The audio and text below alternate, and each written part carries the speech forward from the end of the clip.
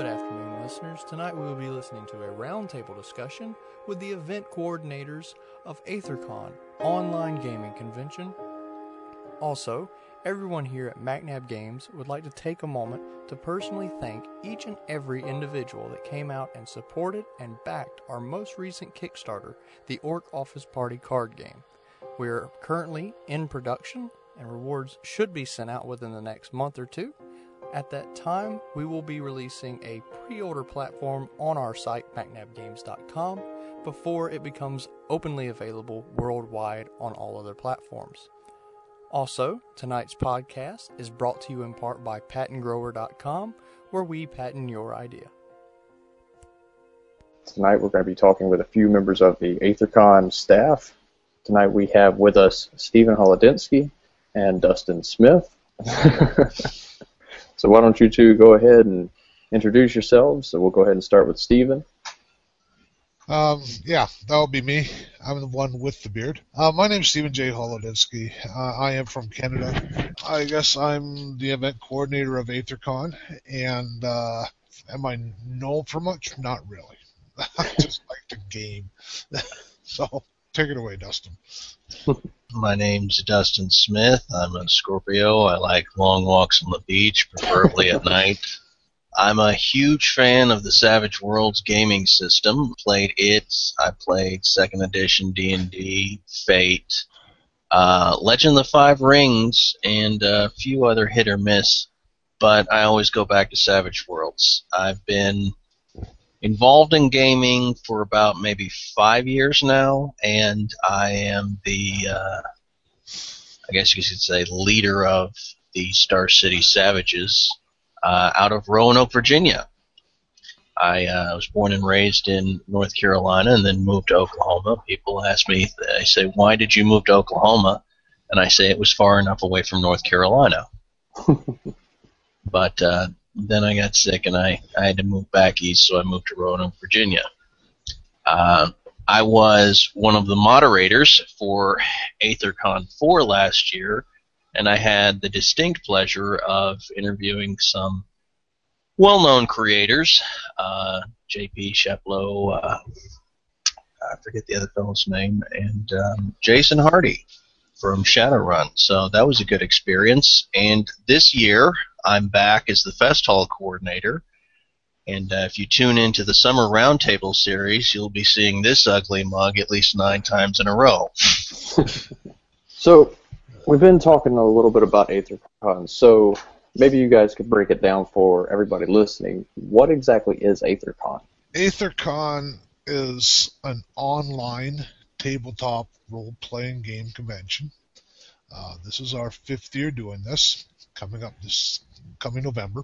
We do a lot of RPGing on virtual tabletops, which are, if you want to break it down, they are basically web conferencing software with a lot of gaming doodads added in, like mapping technology and dice rolling technology, macro technology, and a lot of other things that you normally wouldn't find on web conferencing software. But that's basically what it is. To date, we've been using Roll20 a lot, or Roll20 as access to Google Hangouts. There's a very, very good chance we'll also be using Google Hangouts as a standalone this year. One of the big mantras about AetherCon is that it is free and nothing is an install, because we found that when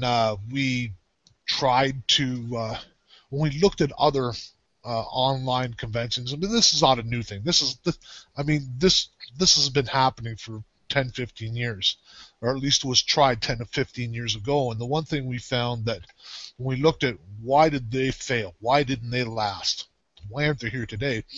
The two things. One, there was 2 barriers. One was the financial barrier, okay, and the second one was the technology barrier. So we wanted to make sure that they were gone, which is why it is free and everything is browser-based, so there's no installs involved. In regards to what exactly happens here, like I said, there's a lot of games being played. We also have publisher Q&As. We have 24 of those this year. We also have 16 themed panels this year. We have a whole scad of spade painting duels from really well-known artists. Chris Malador is our guy who runs that. He's the artist enclave coordinator. And speaking of Savage Worlds, he's done quite a bit of work for Pinnacle. Right. So, if you look through your Savage Worlds book, chances are you've seen something by Chris in there. We introduced last year Anvil Alley, and we have a miniature. Well, the voting for the miniature painting contest, Cleric, Fighter, Wizard, Rogue, that takes place during Aethercon. But like all the painting is done throughout the year, and then they submit the graphics and people vote on them. And that's set up much like football's World Cup, where you have group play and then a semifinal and a final. There's also Baublesbrook Bazaar, which we introduced last year, which is shop fronts for publishers, miniature makers, and artists, where you can get things that they're offering on sale for Aethercon weekend alone. And given that it's close to Christmas, you're probably looking at some things that are being introduced for Christmas, which is kind of neat. It's sort of a sneak peek on your Black Friday sales, basically. Last year we had some Car Wars in there, which is not strictly an RPG. I would think that's more of a tabletop board game because there's no character creation involved. It's moving things around on a table.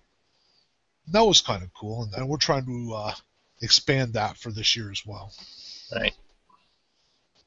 Well, that would be awesome. Now, I heard you mention briefly Anvil's Alley and Baublesbrook's Bazaar. So there's different sections on the website that pertain to different categories or events? Yeah, everything's kind of divided up into areas. In regards to the themed panels, they all take place in a tavern. Geez, I guess when I do that, I'm kind of off there. Tavern. Too wide for the camera. Called the Philosopher's Conundrum. Publisher Q&As take place in a tavern called the Coin and Quill. These are both video conferencing rooms. The speed painting duels take place in tavern called the Wandering Toad. If you want to check out the miniature makers, you can find them all on Anvil Alley. The Fest Hall, the Fest Hall is basically those two taverns I mentioned before. There is no quote-unquote tavern for the RPGs because they take place on the virtual tabletops themselves. And of course, there is Baublesbrook's Bazaar, which is its own area as well. Stephen likes to come up with these very fancy names for the rooms. We should probably put an actual description beneath the names. The good thing about having the different named locations is it helps with an RPG sense and that immersive feel. Yeah. That's why we play role-playing games, don't we? Exactly. Is to get away from where we are now and put ourselves somewhere else. So why not go with that? In the G Plus community a couple of days ago, there was a discussion on role-playing games and mental health. And I chimed in because, I actually work in mental health. I'm a clinician. And when we work, one of the therapeutic methods is to actually role-play a scenario so that people become accustomed to it. Because role-playing overcomes that sort of fear that someone would have. So I think in terms of immersion, some people play the game to win, and some people play the game to live. And that's immersion is a big deal because this is where you can actually go out there and you can start sharing a fantasy and sharing an environment and just see what happens. And there's a bonding to it that you don't get in a lot of other areas. Exactly. And so, speaking on that, is that partially the reason why you wanted to start AetherCon in the first place, Stephen, or was there another reason behind it, or? Oh, well, like I had mentioned, I had gone to Europe for 10 years, and I took a bit of a sabbatical from RPGing, and I know that when I left, I mean, if somebody came out with a new game, oh, that's cool. It didn't matter what game it was, didn't matter what company it was, what version it was. Everybody glommed onto that game because they all wanted to try it. Mm-hmm. And when I came back, the vitriol that was being spewed in the chat rooms about this or that edition or this or that game or this or that writer, whatever, it was just, you've got to be kidding me.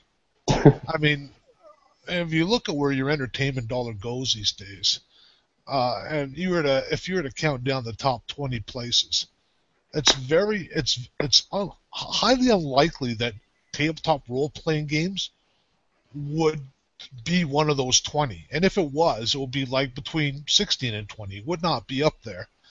And so, I mean, if you have people who are involved in this constantly at each other's throats, I mean, it's really bad, because if someone who's never done this jumps into one of these chat rooms saying, hey, you know what, I think I'm going to try a role-playing game, and all they see is these bloody firebombs being lobbed back and forth between this guy and that, what's the reaction going to be?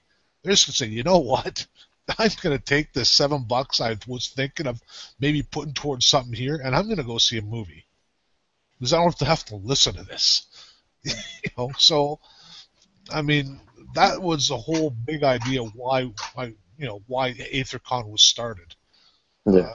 The idea was just to bring everybody together for 1 week, and it didn't matter what game they played or where they were from or, anything. Just bring them out, everybody together, and just for 3 days, let's stop with all this crap and just have fun, basically. Mm-hmm. And that's a good way to do it, because, like, I've talked continuously about people, with people about the issue, not about people with the issue, but with people about the issue, of that this industry is one of the few industries out there where the consumers and the supporters have a lot more power over this industry than they do in almost any other industry that's out there in the world today, because the fans are so loyal to whatever product or game that they support that if you do something that they enjoy and you react to them and you include them correctly, they're going to support you regardless of what happens. I mean, if you have like 5 typos in your book, or you have an illustration that looks like a second grade cartoon, if you communicate with these people and you work as a part of this community rather than trying to just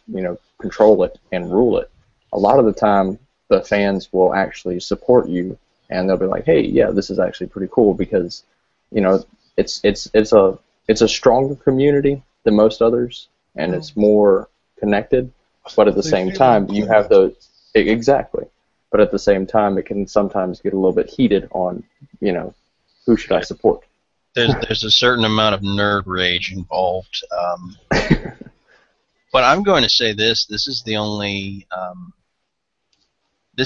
community I've been in, entertainment-wise, where you can actually reach the people who produce things. Like, I've gone on the G Plus community, and I've gone on the Facebook, and I've actually had thumbs up from just the people who make the content, and that was shocking, because you don't see that. Like, if you're a musician, you don't see other musicians that are well known liking your stuff, and or if you're an athlete, you don't see professional athletes liking your stuff that you're saying about the products. Yeah. But you do see that in a tabletop game, and you can actually influence it. There's this idea that you might be able to reach the people who make the product that you love. Yeah, exactly. I mean, that's like I worked as an extra on some of the film sets and everything down here in New Orleans and Baton Rouge. Mm-hmm. And I mean, as an extra, you're not even allowed to go up and talk to the actors. You can't even be in the same area as them. But last year we did AetherCon as a vendor. We've been to a couple other conventions, and it's the first year for our company, and we're just walking out the little fish in the big pond, and we've got people, artists, comic book artists. We start holding conversations with Bob Salvatore, a person who we've read books by ever since we were kids. We've got comic book artists that worked on Spider-Man and stuff like that we used to run out in the yard and play pretend, throwing rocks at each other trying to dodge it like Spider-Man or something. Right. But the people that brought us that much joy as kids, we were actually sitting down and communicating with these people, and we're just we wrote a book and people enjoyed it, and so here we were. Right. So I mean, it impressed me, just the way this community all interacts together. Yeah, no, I'm serious. Like, I'm used to trying to get in touch with people and just never getting anything, and now I'll just make random comments, and owners of companies will just be like, "Yeah, I see what you're saying there. Yeah, we'll work on that." I'm like, "Holy crap! I read your stuff." Yeah. I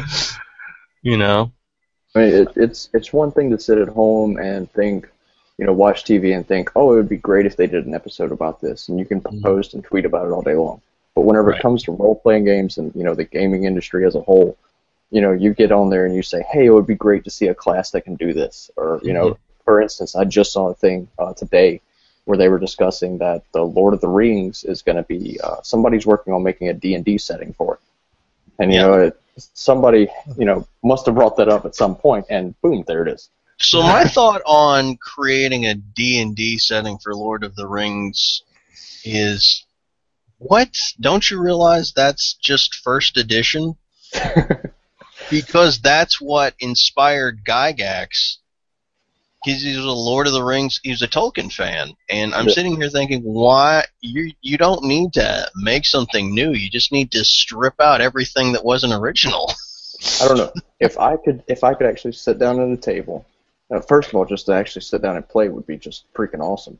Usually I'm the one running playtesting, but but if I could sit down at a table and somebody could let me roll up a character and play through the adventures of Luthien and Tenuvio, look, you got me. I mean, or you start rolling out the Silmarillion, hey.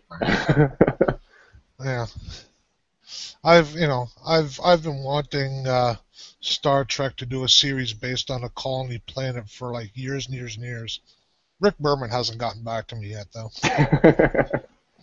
Not sure why. Is Rick Berman still alive? Because that might be why. You need to burn the letter and have a seance. Then he'll get back to you. That's what I was wondering. Are you mailing this, or are you channeling it? Right. Because that could be the issue, It's no, I don't send letters to celebrities. I stare at the page and try to broadcast it with my mind. That might be why I haven't gotten some messages back from certain individuals. Because I'm going to tell you, last year, whenever I was reaching out to people, just, in regards to AetherCon, some of the, I was looking, I was like, there's no way this person's going to respond back to me. And then I mailed them, and I was down at another convention, and that weekend they were like, hey, what are you doing? I can take 5 minutes. Yeah. That's the kind of really neat thing about this community. Yeah. It's very inclusive. I said it before, but I mean, I can't think of a better word for it. Yeah, exactly. I mean, and now since we're on that, now me personally, every convention I've been to, it's been from a vendor standpoint. So how do you think AetherCon compares to something like a fixed location gaming convention like GaryCon or WizardsCon or PAX or anything like that? Well, I mean, I think maybe we can both talk to this. One thing I can say is that as a vendor, AetherCon is free. and that includes advertisements that have been conservatively priced at about $800 in worth, that go up on the site. Basically, all we ask our vendors to do is, run a game, make sure the shop front is stocked. The shop front, which is what you find in Bobblebrooks Bazaar and in the page called Vendors Hall, they are flow-throughs, okay, which means that there's no money that we actually take in an exchange. Basically, they go from our Vendors Hall, and they link to the place that these people want to sell their products, the online sales clients, whether that be their own site or RPG Now or the Paizo catalog, because Paizo, that's expanded quite a bit since it first opened up. So whichever way they want to go, that's what it does, right? And it's very WYSIWYG, so you can bang it out in a snap. So these are the only two things we ask of them, and with that they get the advertisements. Like I've said, there's a good chance they get one of the 24 live publisher Q&As, which last 55 minutes. Now there's only 24 of them, so it's a first come first serve kind of thing. I mean, it's like we bring our nation, if you will, and to their websites. We think that's a good thing.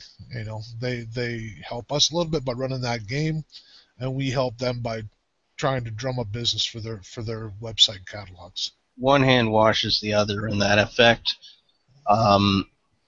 There are people that always loved a game and they're always trying to get into a game, and there are people who want to try a new system but they can't find anybody to play it. And Aethercon allows the end player, to just go out on a limb, sit down and try and have a good time in the safety of their own home. November gets cold in a lot of places. It gets freezing cold. And there are some people that they're sitting there and they're like, what, I want to be around people or I want to talk to people, but I don't want to go out. I don't want to freeze to death. I want to play this system or see what it's about. I want to meet people, but I want the safety of being at home. I don't want to fight the traffic. I don't want to fight the crowd. I don't want to be leered at by that person in the furry suit, whoever they may be. And that's what we provide. We provide people the chance to very safely experience the gaming community, potentially meet people online, talk to creators, see what the whole thing is about. I don't know if you guys remember it, but back in the 1980s, you had the chick tracks and everything was the devil. And now we're coming out of that point where people are saying, hey, you know what? This is a game.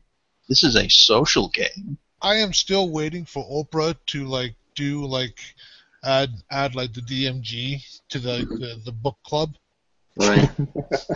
I think that would be a worthy addition. I think it would too, and then everybody would love it because she can start her own religion, but we can't roll dice on a table and pretend to be wizards. While we're on the subject, I always pretend to be a cleric. You can't get more religious than that. One good thing about it is the Chick Tracks actually created its own form of irony, in the sense that that's how our entire company got started. I was 15 years old, and I grew up in one of those households, that's the devil. So we created a role-playing game that was token-based, pre-medieval history, so on and so forth, low-level, basic D6 patterns, and we played a fantasy role-playing game without it being anything else, and boom, 10 years later, we released Mortal Lad, because that's basically it. We just slapped a cover on it. I'm going to throw something out to you that just shows you the absurdity of that whole, witch hunt. First off, D&D originally was based off the writings of Tolkien, who was a devout Catholic. I mean, super, super devout.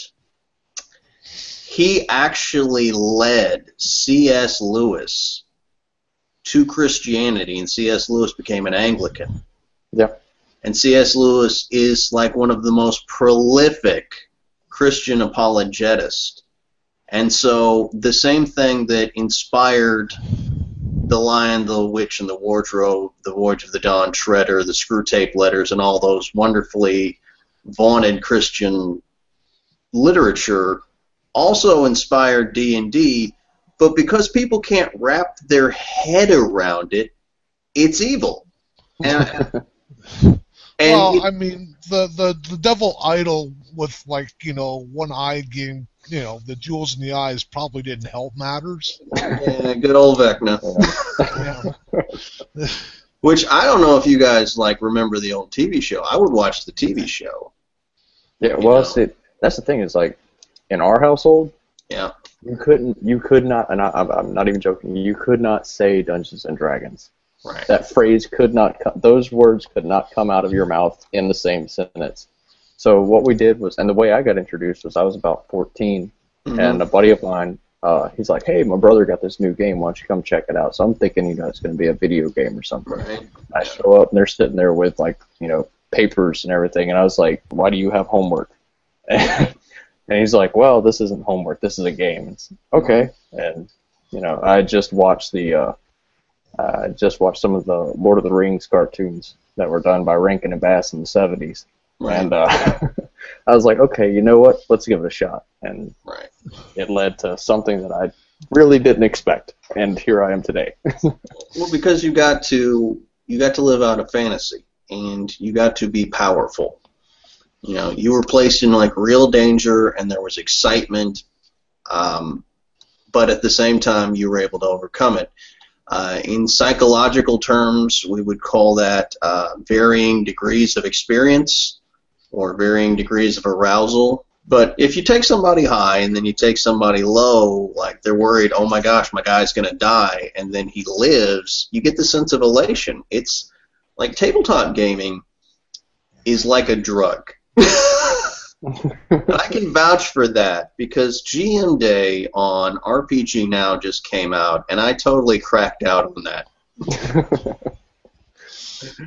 It's all about the endorphins. Oh, it is. I just bought a bunch of random stuff, and then I started fantasizing about how I'm going to throw this in a game that is completely unrelated to what I just bought. I'm sitting there looking at some of my supplements thinking, man, I've got a problem. I can vouch for this. I just got done playing. Well, he just wrapped up a campaign that I played in. Yeah. And there was all kinds of stuff in there that you know. Yeah. Stephen is talking about a game because, like I said, I'm a major Savage Worlds fanboy. I love the Deadlands franchise. I took Deadlands Hell on Earth. And I'm also a fan of John Carpenter films. And so I did a Deadlands Hell on Earth mini-campaign that was a dedication to John Carpenter's filmography. So we did nods to, of course, Escape from New York because it was taking place on Manhattan Island. Oh. We did nods to The Blob. There was a gelatinous creature in the subways that could shapeshift and manipulate you.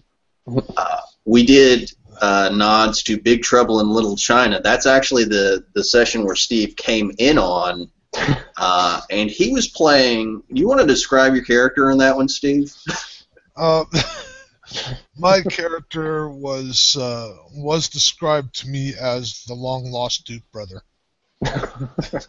from the Tennessee Appalachians. Mm-hmm. His name was Lunk Pritchard.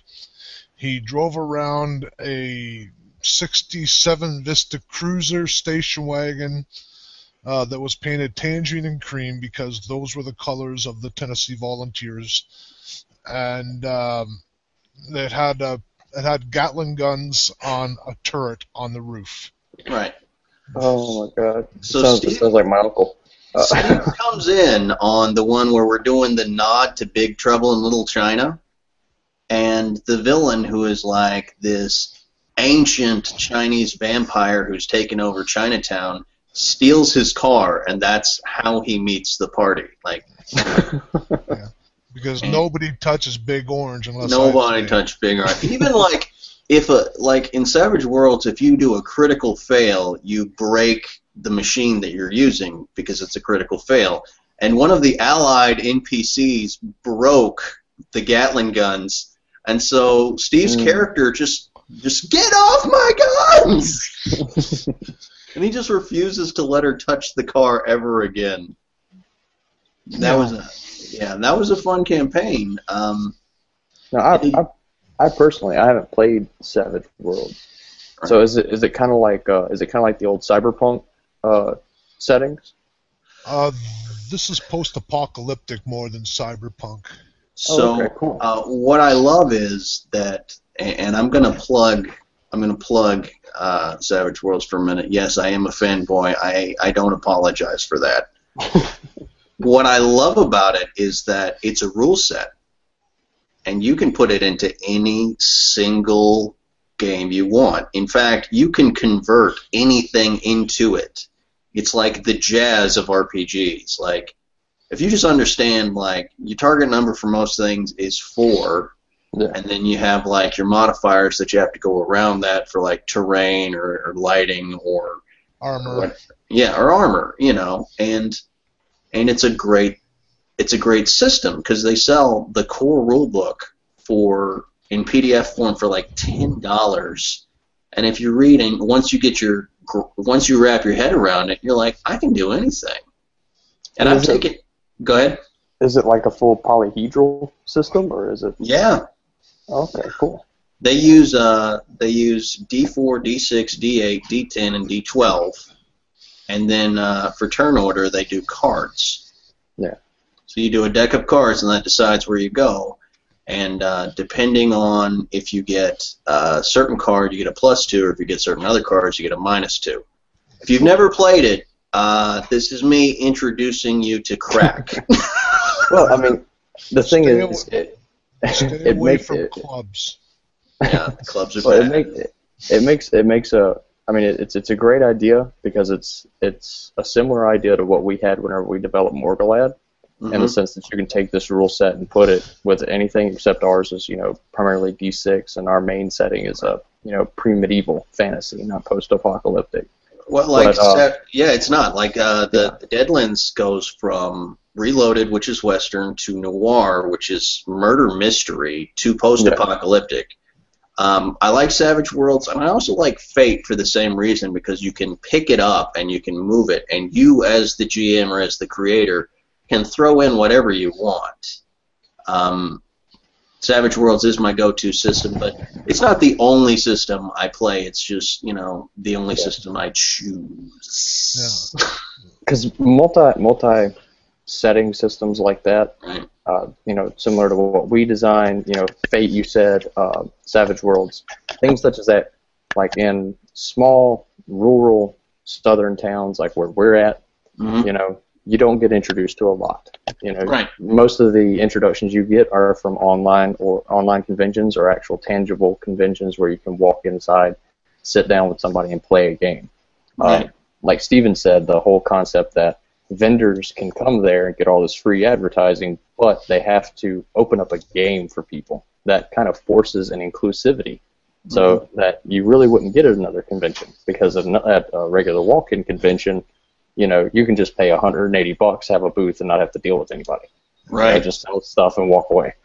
I have gone to, and here in Roanoke, our big festival, our big con is Mysticon. Yeah. And we just wrapped up, and George R.R. Martin was our special guest of honor. Oh, that must have cost. So, but here's the thing. Speaking from a vendor standpoint, the entire con moved wherever George R.R. Martin was. If he was in one area, then everything was around him. If he was in a different area, everything was around him. So you had these vendors that were in the vendor hall that George R.R. Martin wouldn't go to, and they would just sit there and stare off into space. So that's one of the big issues. Is like when you get a con, one of the things I hate about cons is how long you wait in line for something. Yeah. And you don't do that at AetherCon. you get your connection, you get to play if there's a space available, or you get to watch, or you get to be a part of it. And you don't have to wait all day because, we're all just running at the speed of technology. Yeah. You can even show up in your pajamas and people will not think you're doing cosplay. Or you could say it was cosplay. There you go. You have the option. That's what we need to do, guys. We need to release a comic book where everybody's wearing their pajamas, and now you have an excuse to wear it to con. Yeah. Okay, so we really need to get Chris in here so we can pitch that idea to him. While I'm thinking about it, because we're talking about vendors and whatnot, there's also something else we do which comes out shortly before the convention. It's called the Convention Program. Mm-hmm. It's a downloadable PDF, and that features a variety of Q&As from different publishers, usually publishers that have something that is being released around AetherCon or shortly thereafter. Right. And that's free to download. And it's something we're particularly proud of. We usually use one of the wallpapers as a cover art. Wallpapers, we were talking about speed paint tools before. Now I'm just sort of going thought association here. Some of the artists, they do wallpapers for us, which again are also free and downloadable. And there's some really great stuff there. I mean, a couple of the guys that we've had in the past on the cover include Jeremy McHugh, Will O'Brien, Chris has also done a cover, and I mean, there's some really great art. Preston Stone did an outstanding wallpaper for us last year as well. Yep. If I'm not mistaken, that one is still on my personal Facebook page, I think. I'd have to look, but it's we're really fortunate to have these guys do this stuff for us. But that's also something you can look forward to come November, is that convention program. Right. And to kind of talk about it for a minute there, we're also going to be doing the Summer Roundtable series. Yeah. Which, Steve, do you want to talk about that one, or should I? I can give you a little rough of it, and then you can take it from there. Basically, the Summer Roundtable series is a series of podcasts in which we grab up publishers, and they usually last between 70 and 90 minutes. And it's not so much, I mean, yes, there's product pitch in there, as there would be in most anything there is in this. But for the most part, we want to get to know the people behind the games. So it's a much more relaxed environment. It's not a buy, save. And we've had some really good ones. We had one, was it last year, I think it was, or the year before, with Clint and Jody Black. It was last year. Yeah, it was last year. Clint and Jody Black and Timothy Brown. Mm-hmm. And that was just hilarious. Tim Brown, actually, he runs the official group on Facebook, so he's a cool guy. I have a funny story about him, in all honesty. So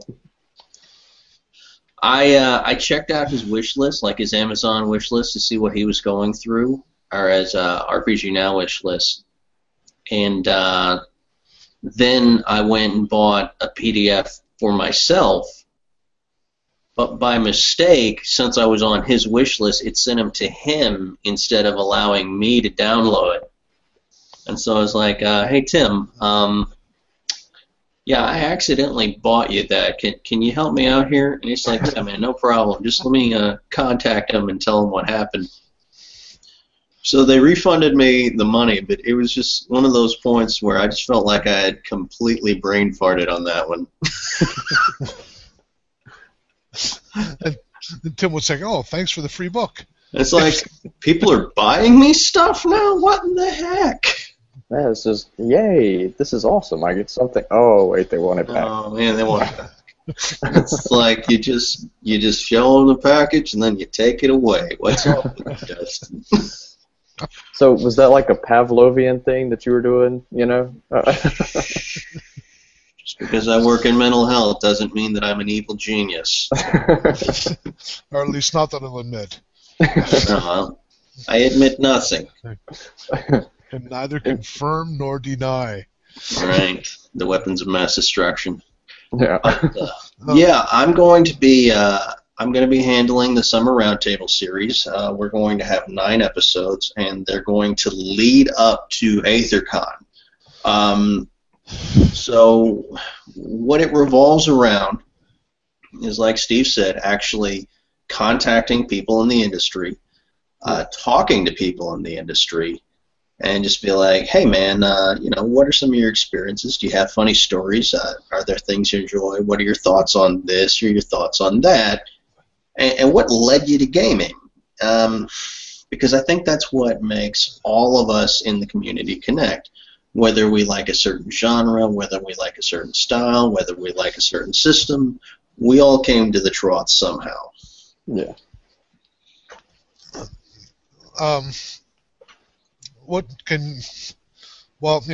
Who do we have so far? Let me get the sheet out. While he looks that up, Stephen, how about you give us just a quick rundown of just 2 quick things I want to ask you. One, just from a vendor standpoint, how can vendors get in on everything that's going on? And 2, are there any type of cross-promotion or advertising opportunities? Because you mentioned, free advertising. Okay, let's, the first one, you can email me, Stephen, Stephen, like the Catholics spell it, at aethercon.com. That is it's on the screen, but I'll spell it anyway for those people who are not looking at a screen. aethercon.com. I am, in addition to the event coordinator, I'm also the vendors hall coordinator. And if you email me, I can, I'll get back to you, and then we can take things forward from there. In regards to the advertising, the cross promotion, we have a program. It's called the Supporters Program, because we're all about really stretching for originality. And basically, there are 6 parts of this, and I'm going to see if I can remember all of them. There's the RPG Community Alliance, which is basically forum and chat-based communities. There is the Merchants Guild, which is brick-and-mortar stores. There is the Bell and Scroll, which are blogs. Excuse me. There is the Tree of Tribes, which is social media groupings. Excuse me. God darn it. I'm drawing a blank. I know there's 2 more. Grr. Help me. Of course, I probably don't have this thing up, right? Well, while you're doing that, I'm going to go ahead and say that who we have confirmed right now is Steve Long with Hero Games and Michael Cheney with Onyx Path Publishing. Both of them are confirmed. We've got some feelers out there. And if you are watching and you are a creator or someone in the industry and you'd like to be a part of the Summer Roundtable series, you can email me or Steve at, I believe it is Dustin Smith, or is it TLM? My AetherCon right here. Hold on. Let me log in. It's Dustin S. Dustin S. Yeah. I like the little theme music that came right up at the end of that. Dustin S. That was actually Pelgrane Press getting back to us via email. Oh, did they confirm? Because that would be great. We could just confirm them here. Boom! There's the big announcement. This wasn't for SRS. This was just in regards to the vendors hall. Gotcha. And I'll read it afterwards, but I did notice that it said Pelgrane Press in the title of the email. Yeah, so I know that they've gotten back to us. email dustin.s@aethercon.com if you would like to be featured in the Summer Roundtable series. We've got a few more spots open, and plus you get to deal with my crazy face. We will be using. I'm under the impression now there's a good chance we'll be using Google Hangouts if possible. So that's YouTube exposure, embedded links. People pretty much get to put that up there on their sites for free. Again, like Steve says, it's advertising. It's free. I can also confirm that Rel Partha Europe is also they're also on the SRS this summer. Rel Partha Europe was one of the 16 miniature companies that take part in the Cleric Fighter Wizard Rogue, the miniature painting tourney, and they won it last year. Right. So the Paul Reed and the painter Mortis Logan are confirmed. It's possible there will be more, but those two are confirmed. Coming back to defend their title, correct? Well, yeah, I'd imagine so. But they are confirmed for the SRS as well. Yeah, there's others we're working on that we really can't say right now because they're not confirmed yet. But those two right. are. We are working on people. It's just we're waiting to get word back. And yeah, this isn't just for people who like to roll dice. This is for artists and for writers as well. I mean, this is like if you've not experienced the joy of it, then definitely check it out. Just get involved in the community. Yeah, I mean that's the other thing with AetherCon is the fact that because you don't have to go anywhere, geography ceases to be a barrier. Right. I mean, if you want to go to a major con, I mean, you're usually talking, and it's not in your backyard. You're probably talking four figures by the time you're talking travel, hotel, whatever you're going to eat. Any con badges or game badges you have to buy, and that's a big investment. That just is. Exactly. Yeah. And there are a lot of places. Never mind in the world. There's a lot of places in North America that have people who game but are nowhere near a major convention. You know, and then once you expand that over to Europe and into the Pacific Rim and where have you, I mean, there are tons of people out there who simply just can't get to a convention. Last year for AetherCon 4, I was one of the moderators, and I just posted the link, and some of the people in my Skype group were like, well, hey, what is this? And I'm like, well, this is AetherCon, just come out to it. So there were people in England, in like Cambridge, and in Wales that were just sitting there watching it and then got involved in some games.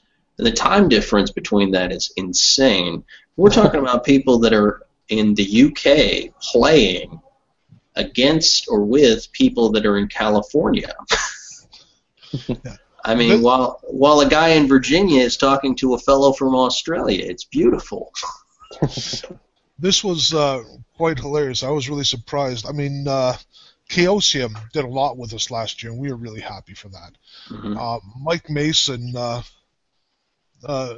he put up his game, and I would say within a half a day of pre-registration being open, it was booked out, just gone.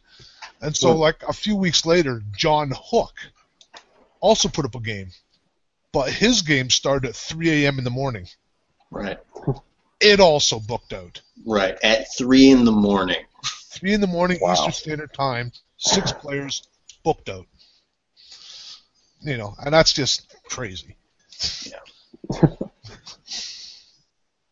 You know, but we're really happy to have them on board, and we already within 48 hours of sending out the first Vendors Hall pokes, we have 8 confirmations. So, I mean, things are proceeding apace. It's really good. Yeah, and the event is going to be in November, and it's March now, so people have time to get involved. But I would say go ahead, if you're really heartfelt about it, go ahead and decide within the next 3 months so you can sort of like find your niche. Yeah. I mean, because that's when we're going to start doing the Summer Roundtable series is within the next 3 months. And really, I'm thinking that it would be a good idea to go ahead and film some people early before they hit the con circuit. Again, that's something beautiful, is the fact that we can actually like get something going on beforehand. Yeah, I mean, that is the thing. I mean, it's no secret. The summer con season starts in May and it goes until like Labor Day. Mm-hmm. And that can be a real hectic time for a lot of publishers, which is why, we're starting to roll out those vendor hall pokes now, because we just, let's be honest, we don't want to get lost in the shuffle. Yeah. And we have if you wait too long, everybody else is going to be booked up. Right. And we have the flexibility to do that where other cons wouldn't. They would be stuck because they have the location, they have to deal with travel, and time and space are not as big of factors for us just because of our format and our system. And we're improving that system, actually. We, like Steve and Brad and John, you're involved too, have put a lot of work into coming up with and sort of like hashing it out. And sometimes we'll butt heads on certain things, but the system is improving, and that's what's important. I'm wearing a hat right now. Right. Yeah, he's got his own black and blue right up in there. So, speaking of improvements, one of the things that we are doing is we are bringing all of the event registration in-house this year. Mm-hmm. We had in the past used Warhorn. That's all being brought in-house, so you don't have to go to a secondary site and register, and then it'll be a much simpler process this year. Right, and if you're a blogger or you like to just make small basic content, AetherCon is your friend, because you can just throw yourself out there. Those are the other two things. Talking drums for podcasters and the concentric circle for other conventions. That's right. We are your friends. We are not your competition. We don't have to rent the space. We don't have to fight for the guest. We are your friends. Call us up and just be like, hey, can you hook me up with so-and-so? And we're like, well, hey, come on. And I mean, in the past, we have actually paired up with cons taking place on the same weekend. This weekend, it's November 11th to 13th. Right. In the past, we have actually paired up with conventions, and we've had like panel guests or Q&As being broadcast live from their convention. Yeah, and we will do that. We will work with brick and mortar conventions. We're not opposed to them. We just like the idea of sitting around talking smack and playing games. So, if you have something going on like that, look us up. Try to get involved, We can only help one another because of our format. And the format, there's a lot to say about the format, because with AetherCon being an online gaming convention, I saw recently, earlier in the year, where Roll20 was actually thinking about trying it themselves. I guess it's because, it's starting to catch on, it's becoming more of a thing. But in this situation, like a tangible convention, like we already discussed the cost to participants, but you also got to look at the fact that the convention handlers, they're limited to what they can do, because they have to rent the space, they have to organize, they have to do all this. Then they have to pay the attendees, like the big name guests, like you mentioned George R. R. Martin was one of them. They have to pay some of these attendees just to show up and make appearances, plus food and travel and so on. And lodgings. Yeah, exactly. Right. And with AetherCon, it's just like, hey, you're going to be hanging out around the house, you got a camera, why don't you hop on and just shoot the bull with us for a little while. Yeah, it's just talk about what you love in the safety of your own home. And if you're not in the safety of your own home, I mean, you can be at another convention. We are not offended if you're somewhere else. I mean, you can eat Cheetos. If things get like slack at the con you're at, pull out your iPhone and start checking out what's going on at AetherCon, you know? Yeah. But, God darn it, I had a thought, and it just went, gone. So, just I see that we're getting close to, roughly the time mark, and we've pretty much done a pretty good rundown on AetherCon. So, let's dip in, before we close, into both of you guys. Do y'all have any funny gaming stories or anything such as that? Let me ask Dustin one. Dustin, Yeah. what is the villain as a game master you are most proud of? Well, that's a tough one. That is a real tough one. I would say it's a tie. For one, you just fought the anti-god in Escape from New York. And for those of you who don't know, it was based off of John Carpenter's movie, The Prince of Darkness. And if you're going to rep a name like the Anti-God, you better be stacked when you come out to fight. So he didn't have any stats. You were fighting a monster with no stats, and every time his turn came around, he did 2d10 heavy weapon damage. The only way to beat him was at a dramatic task to get a containment field around him. And I'm serious, he was brutal. Like, Steve can tell you, everybody was just like clenching the seat because when his turn came up, it was like, are we going to die? We are going to die if we don't finish this as fast as we can. Yeah. Well, one of them had to be taken off a field already, Yeah, one of the guys had to be taken away. Yeah, and we had another player, and I got to say, Lou, if you're listening, rock on, man. Tingo Warrior was awesome.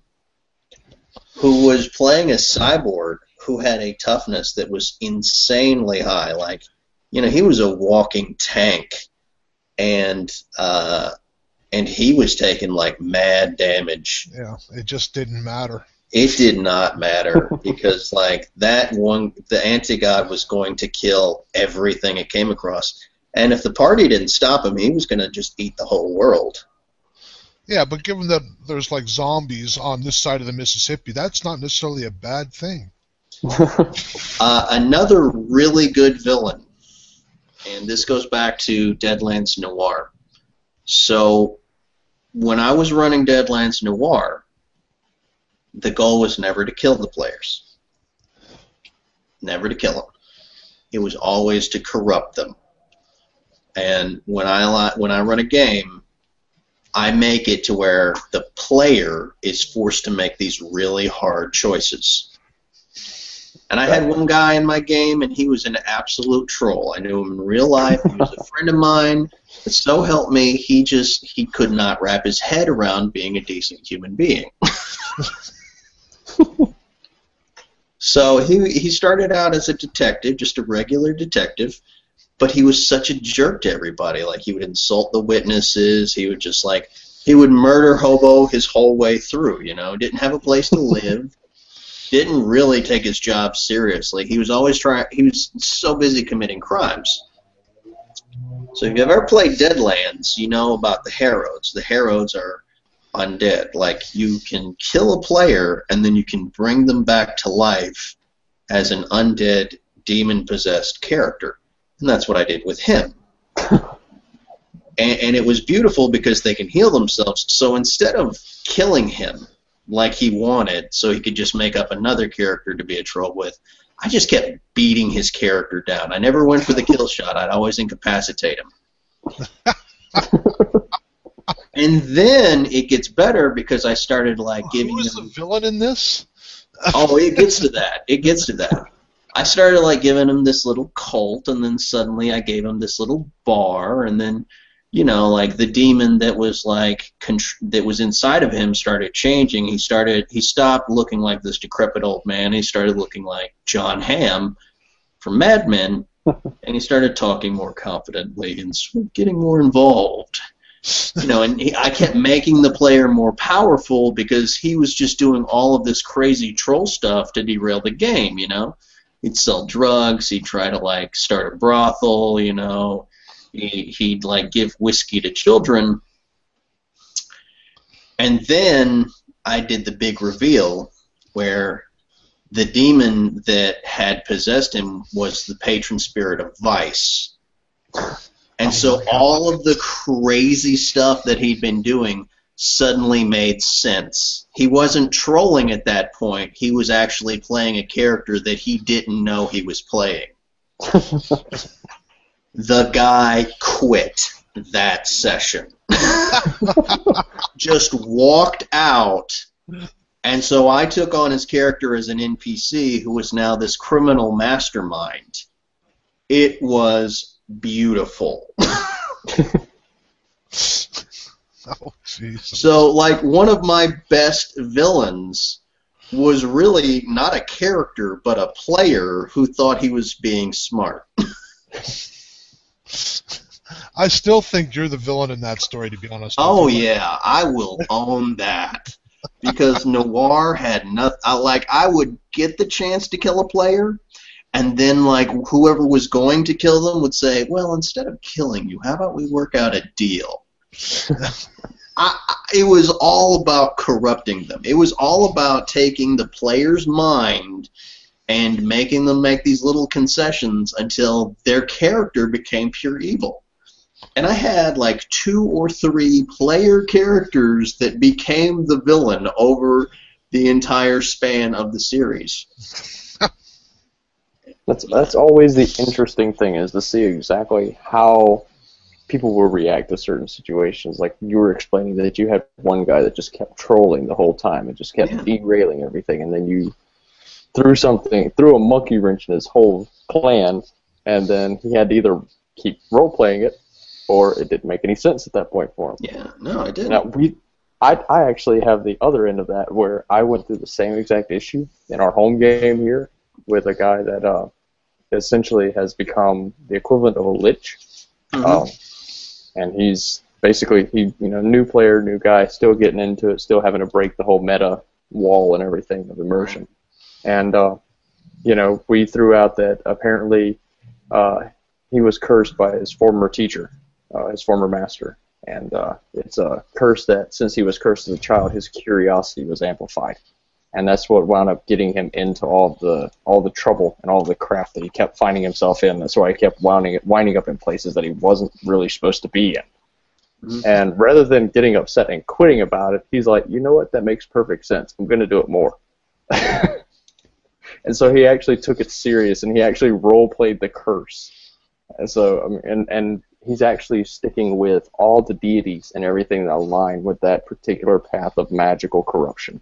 So I was playing in a 5e game, and, D20 isn't my system. I mean, some people love it. It's one of the most popular systems out there now. It's just not my system. Yeah. And I played a trickery cleric whose patron deity was Alidamara. So I had a really low intelligence score, but my charisma was psychotically high. It was insane. We had a barbarian, and all he wanted to do was kill stuff. There was no such thing as an NPC. There was only walking XP.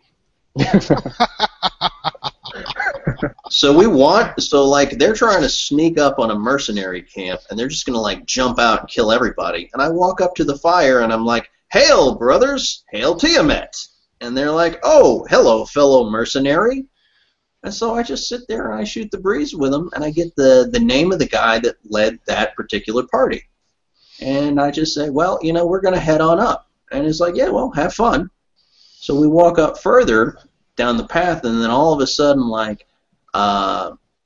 archers wearing black armor, stealthy night archers just appear, and they're like, "Halt, who goes there?" And my character, the barbarian's prepping to cut everybody down, but then he's like, "Oh, these guys are going to kill us. This is going to be a hard fight." So my character steps out and says, "Oh my gosh, thank goodness you're here. So-and-so, the leader of the camp back there, says his fire's going to get out of control, and we're going to give away our position." And so this one guy walks up and he says, "What's your name?" And I say, "My name is Inigo Montoya." And he looks at me and he says, "Well, I hope you know that I'm the quartermaster and I know everyone's name and I don't know any Inigo Montoya." So I'm just like, I'm sitting there like, what do I do? And all of a sudden I'm like, you're the reason I don't have any gear. You're the reason I have to loot everything. And I just start freaking out, roll charisma. It goes super high, and he's like, "Chill out, calm down, I'll write you down, we'll get you some gear." And so he writes Inigo Montoya in his ledger, and we literally walk into the camp of Tiamat. And the barbarian quits. He quits that session because instead of fighting and dying, instead of like losing all of our hit points to like gain nothing, we just walk in there. Oh man. Let's see, the trickery aspect is always a fun one because I remember one of the first games that I was ever introduced to was Second Edition, AD&D, and for some reason, I wasn't able to play as often as the other guys because of circumstances that were going on, back then with the whole D&D's the devil situation. Right. So whenever I would show up, I would try to play something that was disposable, or I would help to create villains for the DM for next time. Mm-hmm. And so I created a drow cleric of Loth. And so he had a mask on, he had gloves, he had robes and everything, so you had no idea this was a drow. He purposely wore shackles, even though he was the general of a army that was invading a keep where all of the players were. Mm-hmm. And so there's a couple high-level players that have the fly ability. They fly over and start scouting to see if there's any prisoners. They see me, they pick me up, bring me to the keep, and save me, so to say, from the evil army that's marching across. And we get in there, and I say, "Well, hey, I heard them talking about a secret entrance into this keep that they're going to use to invade. We can use it as a back way to get out now before they arrive, since you guys saved me so well." We they all, I pass all of my bluff checks and everything, so we wind up going down into this tunnel that none of them knew about, and we get about 50, 60 feet down. The tunnel collapses behind us, and out steps from the shadows is Jarlaxle. Mm-hmm. And they all just start looking around, and he says, "Well, cleric, what brings you here?" And I take off the mask, the gloves, and pull down my cloak, and I say, "I brought him to you." And then I turned around and walked away. See, that's like strategy. That's smart. So there's still to this day a barbarian in the Underdark that, long story short, the party was captured, only one survived. The barbarian is butt naked. He stole the executioner's axe. And there's a butt naked barbarian with an axe still hunting my cleric to this day. Oh my gosh, there's a romance novel in there somewhere. I'm in a 5e game that I play on Fridays. Shout out to Anthony the GM. He's doing a good job with it. We're actually playing in Greyhawk, the city, which is under attack. Most people have been turned into vampires, and there's a vampire army. There's a half-orc army, or orc army, with half-orcs, I guess. There's a pair of drow armies, and they're up against a pair of there's some dragons, and they're up against us and a pair of elven armies. But the character that I chose, I mean, this is not so much a story as a description of character. He is a tiefling. He's called Karthos Verskrelian. But there's this place that you can go to called Kobold's Alley, and you can bet portions of your soul against portions of other people's soul. And if you win, you take on a bit of their appearance, and you get some of their abilities. Now, Karthos is one of these small loudmouth guys. He speaks like this, and he calls everybody Pally. Hey, Pally, watch what you're saying. and he has gone into Cobalt's Alley and won so many times that he's now wearing Mind Flayer tentacles as dreadlocks. He's got a pair of dragon ears from a fairy dragon. He's got whiskers from a Rakasha, and he's got a beholder eye sticking out of the top of his head, which he just casually has looking around all the time, just to spook everybody else. Just think, he's in the town council meeting, and he's actually trying to be a part of the council. He is now, by the way. And while he was making his plea, his eye was kind of just looking randomly around at everybody.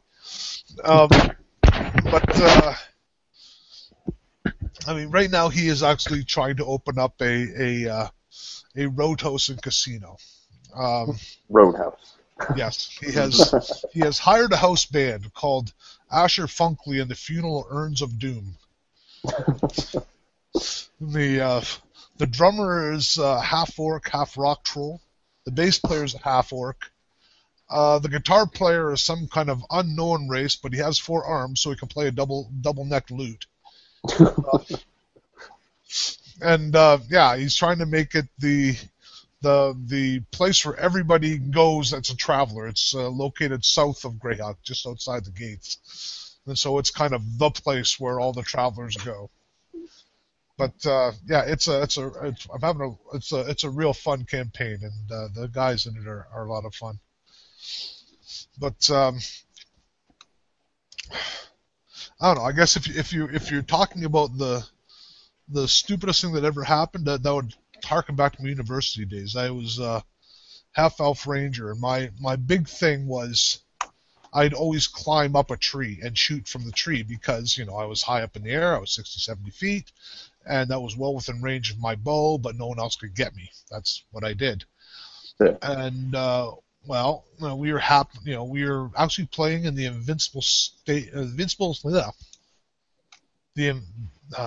the city state of the Invincible Overlord. Yeah. That's a long one.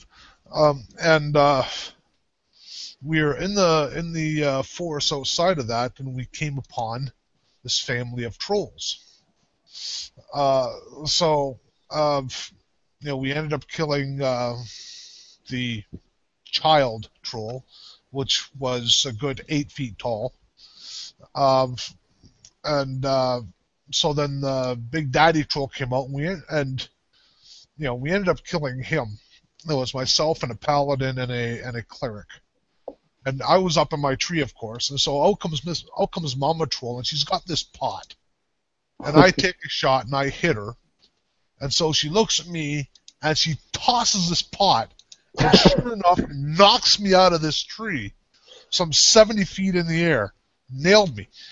And it was like, okay, 1 to 3, you land, and then the pot lands around you. 4 to 6, you land, and then the pot lands on top of you. Right? And I was fortunate because the pot landed around me because I took a whole whack of damage and nearly died from that fall. Wow. Right. But So, Stephen, let me ask you, what is something interesting that you could throw at a dragon while running away that has no effect whatsoever? Whenever I've encountered this situation, I've always gone for one of two things: either PB&J or last year's TV guide, which previews all of that fall's shows. Neither of these things have been effective, and I've always had to run away. Mm-hmm.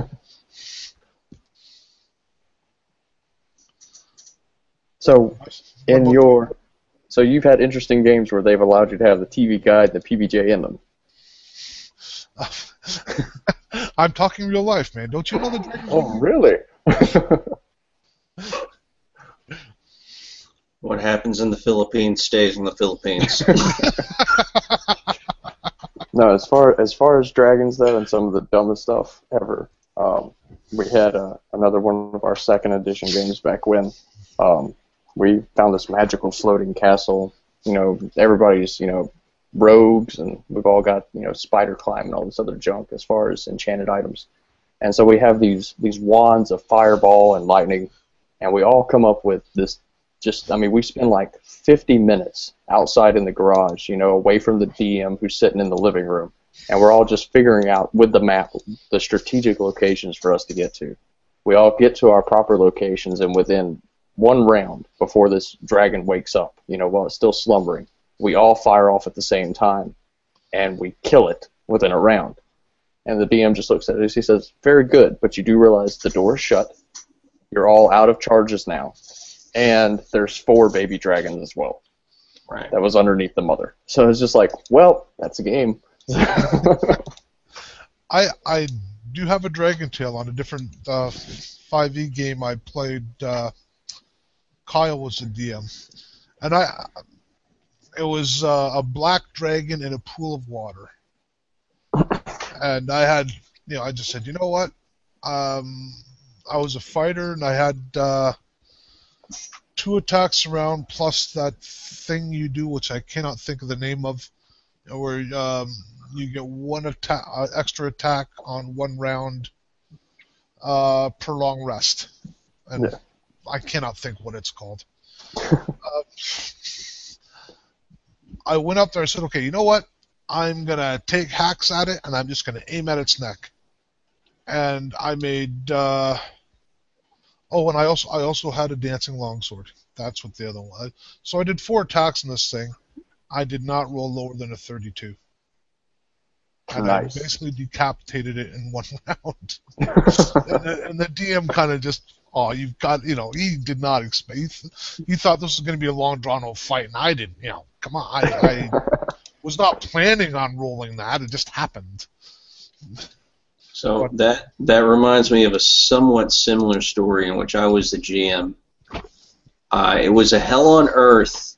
It was a Hell on Earth game, and I had added in elements from the Sci-Fi Companion and so on and so forth to create a scenario where the Xenomorph Queen from Aliens had infected an alien and crash landed in this military base, and they tried to save the alien, but of course that leads to the whole situation. So the base's AI reaches out to the heroes, and it tells them it needs their help.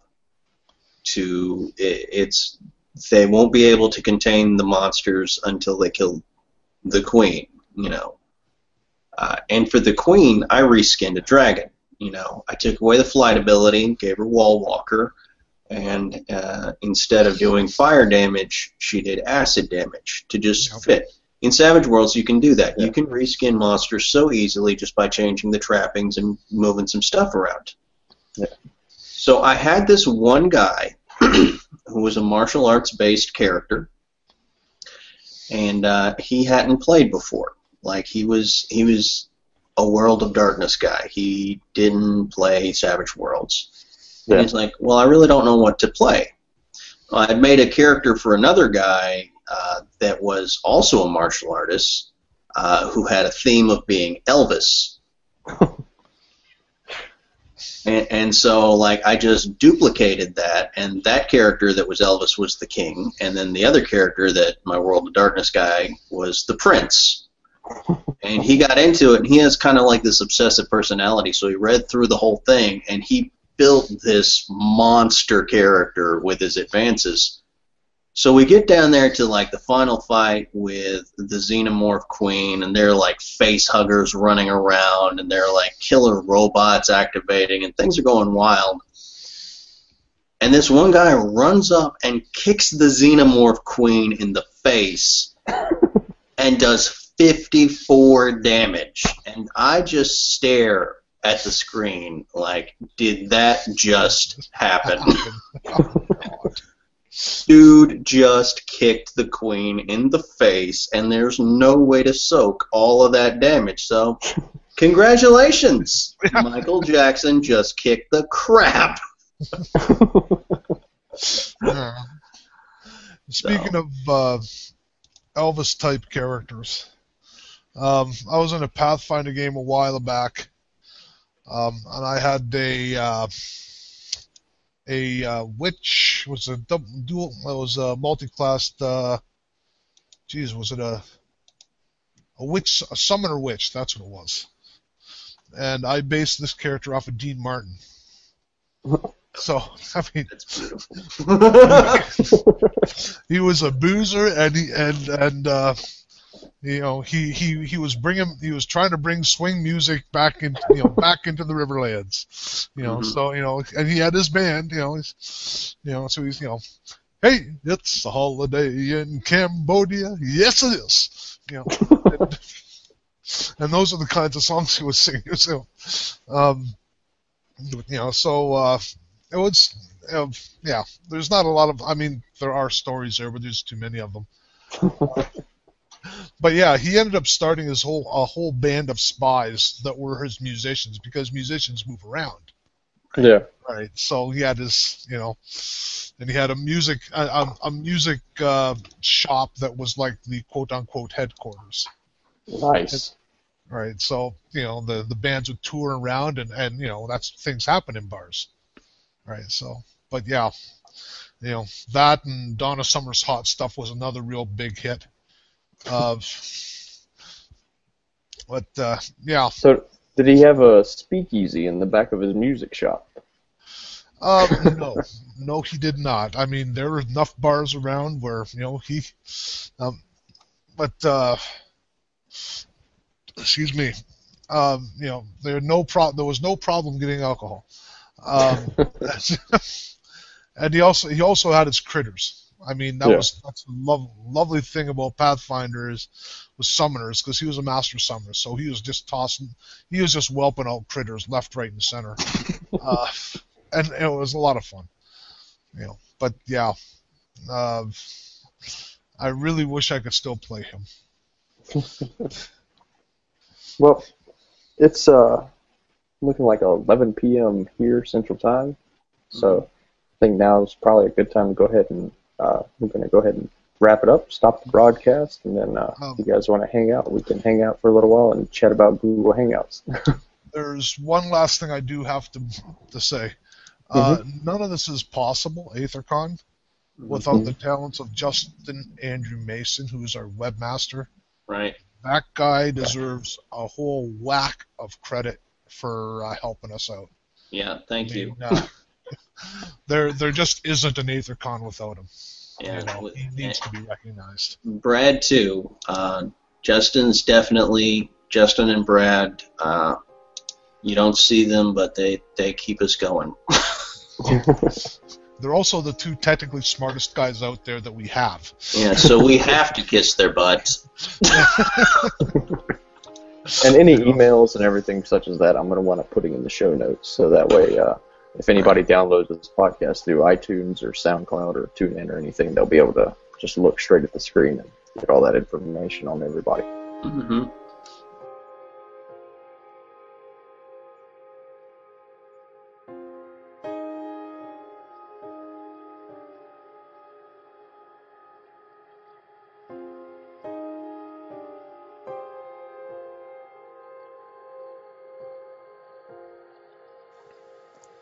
That's it for tonight's episode of the MacNav Games Podcast. Background music was provided by Joe Baden. You can find more of our podcasts along with all our gaming products and accessories at MacNavGames.com. Links there also to our Shoutcast stream. There's a donate button there if you'd like to help pay for it all. Your support makes us all possible. I appreciate it very much. Thanks to those who have donated, and thanks for joining me today. I'll be back again soon with another episode of the MacNav Games Podcast. The MacNav Games Podcast is produced by and for MacNavGames.com. Rebroadcast of this show without permission is strictly prohibited.